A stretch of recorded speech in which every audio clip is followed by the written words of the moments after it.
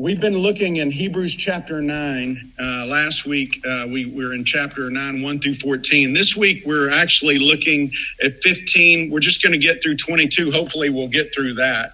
But just a quick reminder of Hebrews for some that might be joining and haven't been a part. Hebrews was written, and the primary theme is that Jesus is supreme. Jesus is supreme to everyone, to angels, to Moses, to the high priest, to the Aaronic system, the sacrificial system. He is supreme to everything.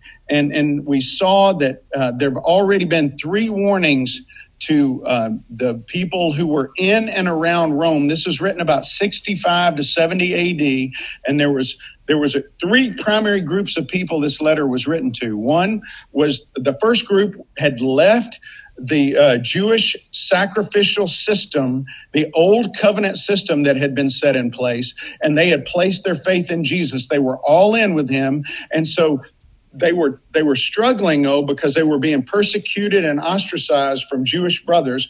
And so they were being tempted to go back and to kind of conflate some of these things of the Jewish sacrificial system with Jesus. And then there's a second group that was in this faith community that had left our Jewish practice of the sacrificial system in the old covenant, but they had not yet become all in with Jesus. And then there's a third group who's still trying to decide. And we saw 3 warnings in Hebrews chapter 2. Don't ignore this invitation. Don't drift because you've heard it. The second thing is chapter 3 says, don't harden your heart. When you hear this message, don't harden your heart, but let your heart be soft to what God's doing and come all in with Jesus. And the third is don't waver. It was in chapter 5, verse 11 through chapter 6.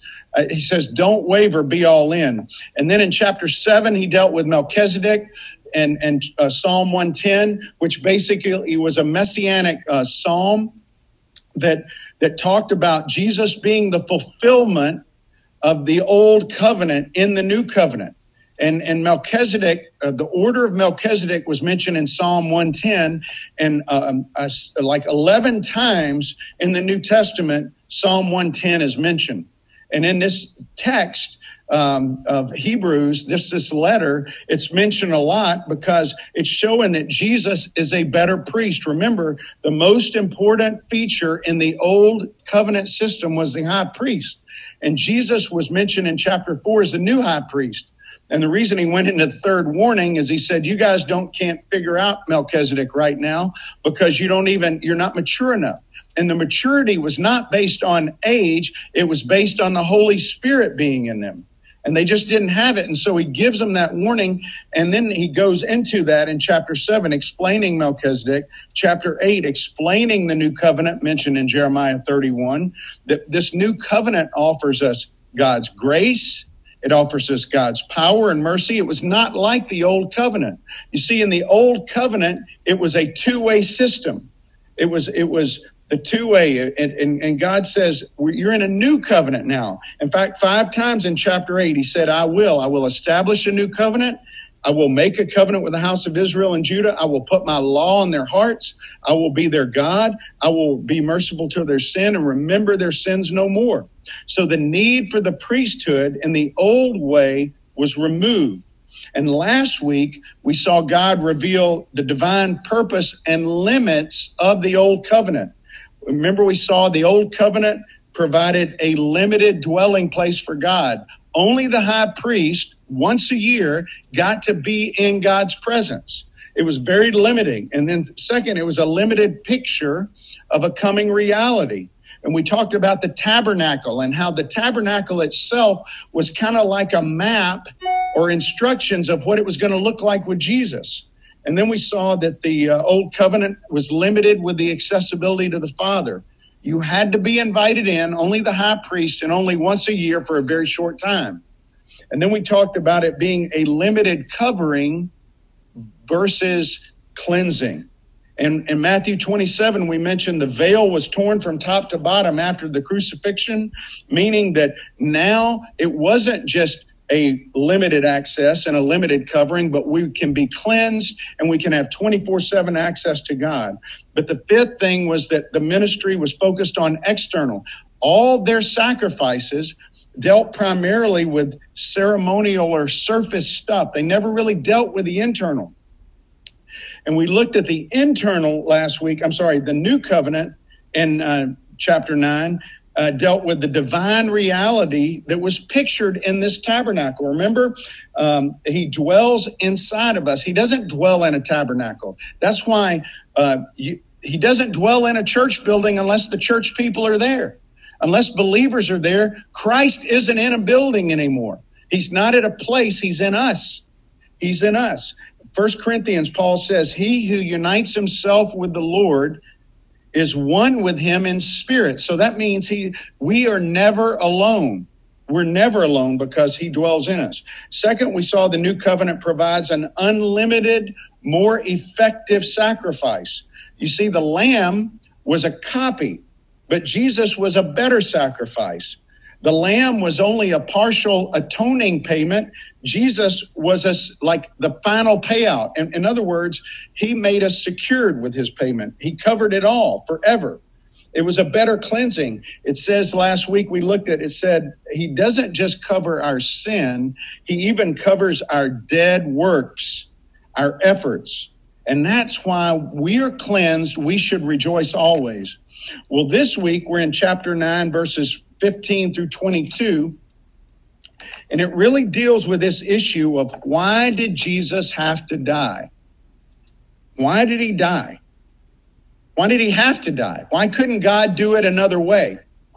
Well, God reveals the answer and his righteousness in this text today and showing us how he merged mercy and justice.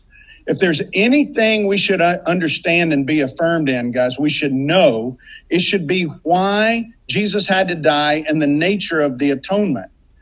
In this text today, three times he mentions death in just these 6-7 verses. 6 times blood is mentioned. And the reason is without the shedding of blood, there's no forgiveness, no access to God, no peace. Unless God's justice is appeased, to quote my friend Tommy Nelson, God's hands of mercy are tied without the shedding of blood. There's no mercy without justice. So the old covenant said, you do this, I provide this. But under the new covenant in Jeremiah 31 and with Jesus, God says, I have provided, now do this. And so I want to read the text, and as I read, I want to point out 3 things, okay? First, God calls us to a divine invitation. Verse 15, we're going to see.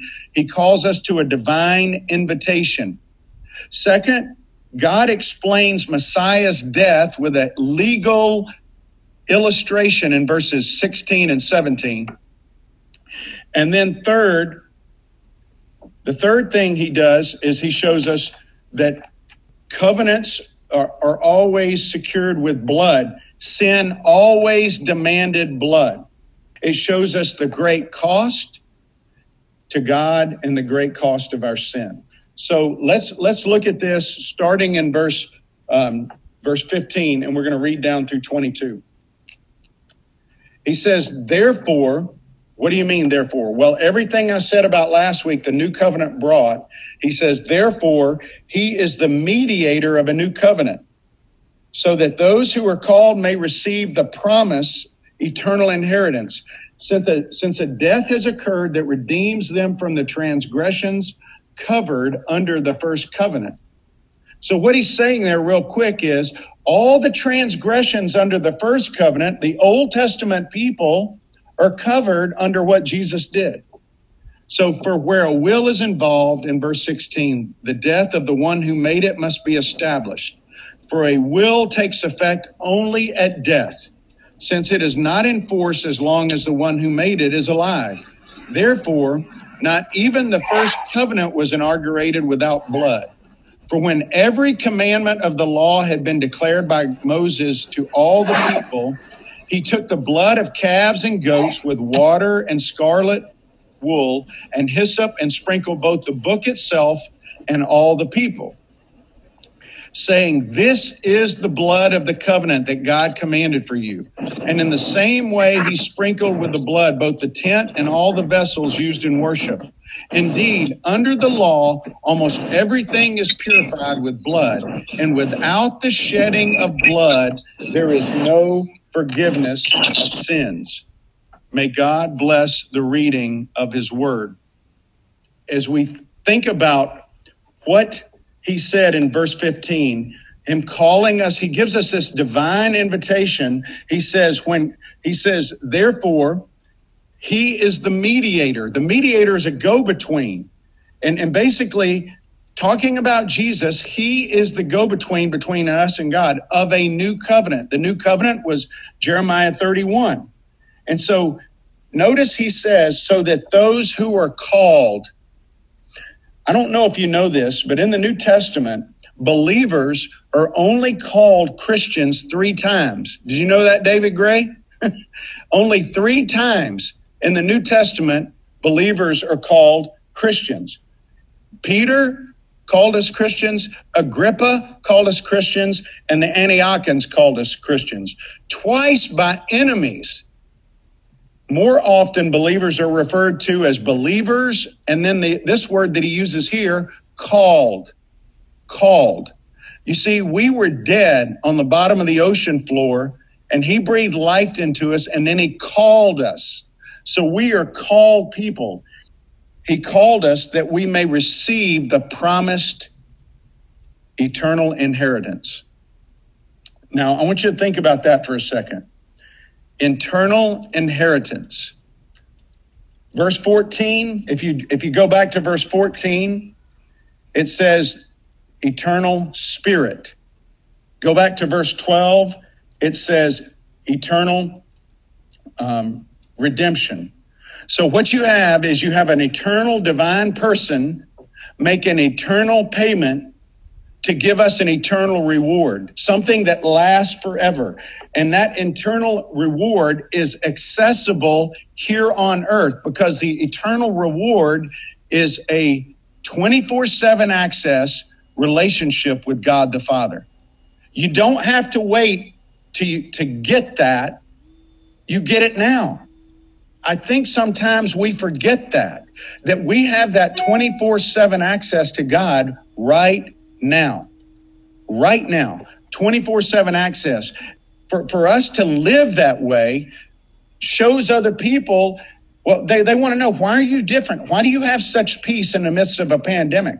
Why do you have peace, when you're dealing with terrible things in your life, broken relationships, whatever they are? It doesn't matter, Jeff, that if you are dealing with a situation with the understanding that you have 24/7 access to the creator God of the universe, nothing else matters. That's what Paul said when he said in Corinthians, he said, listen, these are light and momentary afflictions. I want you to think about it for a second. If tomorrow your bank account went to 0, is it okay? I'm not saying it wouldn't have a little bit of pain for you, but in light of knowing that God has the ability at any time to replenish anything, do we really believe that? You see, that's a hard concept for people when they look at the church because they don't see people that live that way. They see people that live like they live. There's no difference virtually between the church and everybody else. We carry ourselves like everybody else. And we've been called to a divine invitation. We have an eternal inheritance that we have access to right now. You know why? What do you have to get an inheritance? You have to have a death. And that's the point. The problem for the Jews was they struggled with a suffering, dying Messiah. But to receive an inheritance, you have to have somebody die. Nobody gets an inheritance until somebody dies. And Jesus' death removed the obstacle of our sin and gave us an inheritance. But if you've ever gotten an inheritance, I haven't. But if you do, I know my dad. You know what my dad did? My dad is 86 he's 87 years old. And my dad went out, and what he did is he planted trees on all of his land. He owns a lot of land in Mississippi. And he said, for you boys, for me and my brother, I'm going to plant trees. And so you're going to be able to sell this wood, and it's going to add to the inheritance I leave to you. Now, that was smart planning on my dad's part. But what he did is he's saying he has an inheritance. But guess what? My dad's still alive. I don't get that. Now, I don't want my dad to die because I want my dad to still be here. But my point being is, until he dies, I don't get it. And the point is that unless there's a death, you don't get an inheritance. But the Jews struggled with this. And so what this writer did is he explained to these people that the death, he gives them a legal illustration of a will. And so look in verse 16. He says, in verse 16, he says, for where a will is involved, the death of the one who made it must be established. In the term will there, I don't know if you know this, so it's diatheka, which means will or covenant. It can mean either will or covenant. That word means, it means something entered into. And in this particular case, it's not the word suntheka, which suntheka means an agreement or covenant entered into with two equal parties. But diatheka means an agreement entered to by a greater party. And the thing about a will is a will is not a negotiation. It's not a negotiated agreement. A will is somebody saying, I'm going to leave this or give this to you when I die. And so he goes in and he says in verse 16, he goes, for where a will is involved, the death of the one who made it must be established. Why? Because Jesus had to die for our sin to go away. God said in his word in Romans 6:23 that most of you know, for the wages of sin is death. Back in the Old Testament, where there's sin, there has to be death. Without the shedding of blood, there has to be a shedding of blood. It's not that Jesus' blood, you know what, Chuck, if Jesus' blood splattered on you, do you think that would cleanse you? It's not the blood. It is the death. When he talks about the shedding of blood, the life is in the blood. When he died, it was his death that paid the penalty. And so for a will to take effect, there has to be a death. And he goes, verse 17, for a will takes effect only at death, since it's not in force as long as the one who made it is alive. And so here's the thing. He's just giving this legal illustration to show that without a death, a will can't be enacted. And that's because these people are struggling. Even today, and John knows this, because John is very familiar with the Jewish people and their system. Do you know that they don't even read Isaiah 53 when they do their readings every year? And the reason is it's a suffering, dying Messiah. They can't handle that. These people were struggling with that. So that's why he lays that out. And so what is he doing? He goes then into verse 18 through 22. And the third thing is he reveals the cost and the value of his provision. Sin had a terrible cost. So God calls us to a divine invitation, verse 15. He explained Messiah's death with a legal illustration, verse 16 and 17. And 18 through 22, he reveals the cost and the value of his provision. And before I go into this, I just want to ask you this question real quick. How much do you value what he did for you? I think a lot of times we flippantly look at it, and I'm not saying in our minds we do that. I'm talking about the practical application in our life. Most every day I try to come home and think about what I did during the day that his death covered for me. And lately, it's been a lot more than the last few months because I've struggled. And I have to come back and I'm so grateful for what he did, because it has an incredible value, because you know what? Without it, I couldn't sleep at night. I got peace because I confessed to him and I thank him. But sin always demanded blood. Go back to Genesis chapter 3. From Genesis to Revelation, back in Genesis 3:21, skins had to be provided for Adam and Eve. And that required a death of an animal. In Exodus chapter 12, for blood to be put over the doorpost, it demanded a death for the Passover. Back in Leviticus chapter 16, the Day of Atonement.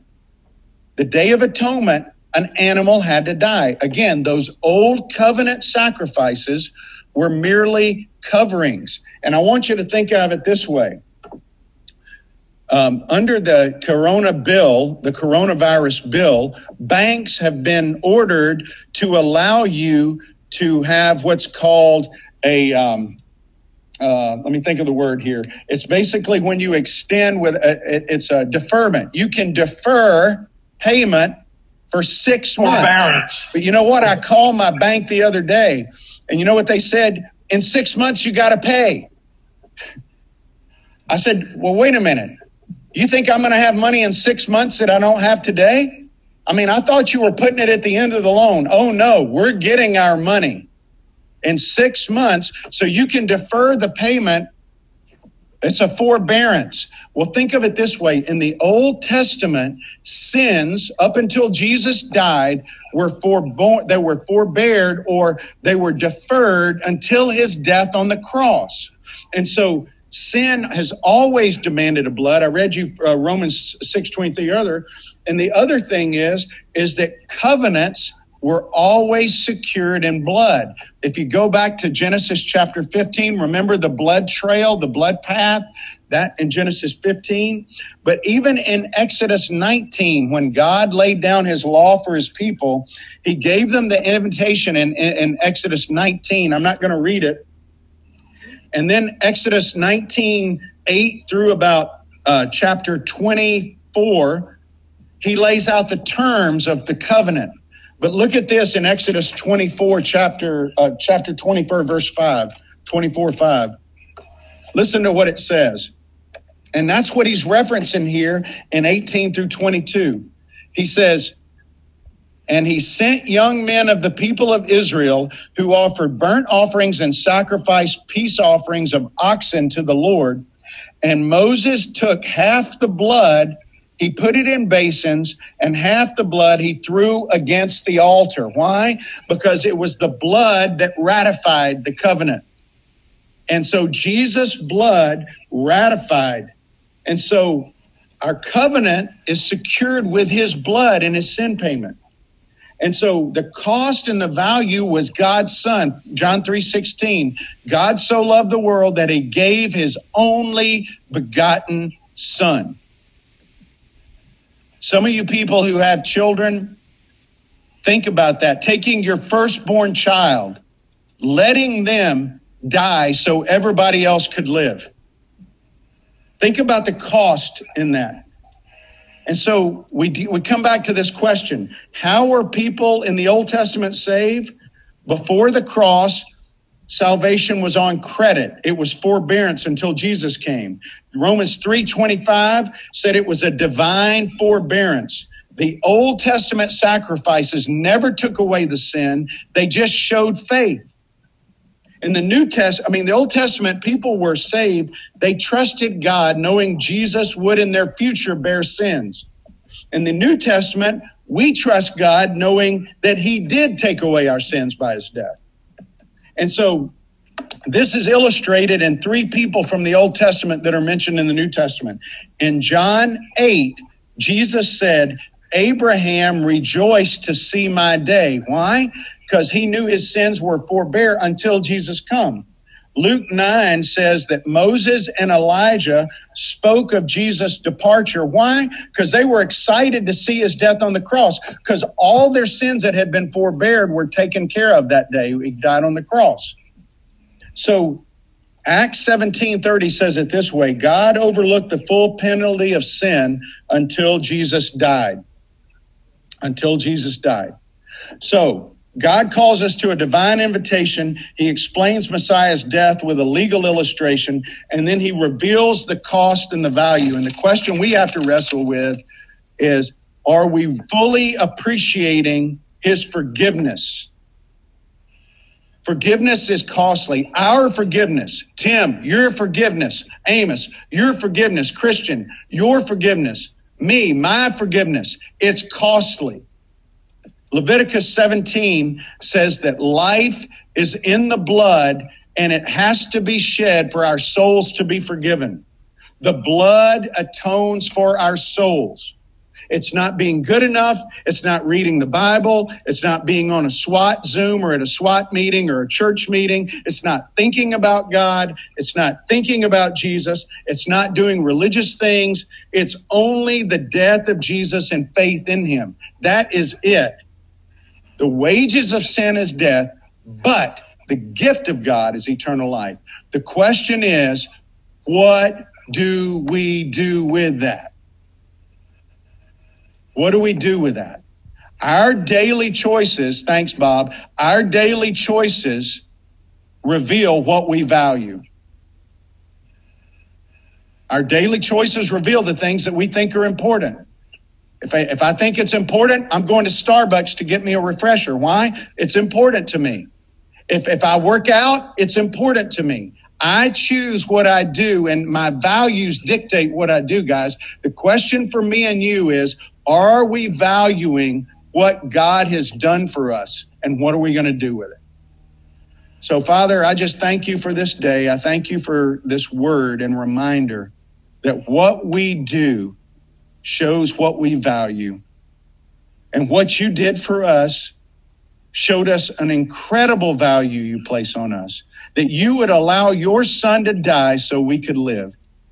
My prayer for each one of us, Lord, is that we would be your servants, your warriors for truth, that, Lord, you would mobilize us to be a force for good, to be a force sharing the good news, to be a force, Lord, caring for the widow, caring for the orphan, caring for the marginalized, that we would not hoard, that we would not look just to ourselves, but, Lord, we would look how we can serve you by serving others. We thank you for the reminder, and, Lord, may your peace rest on us as we continue to serve you. In Christ's name, amen.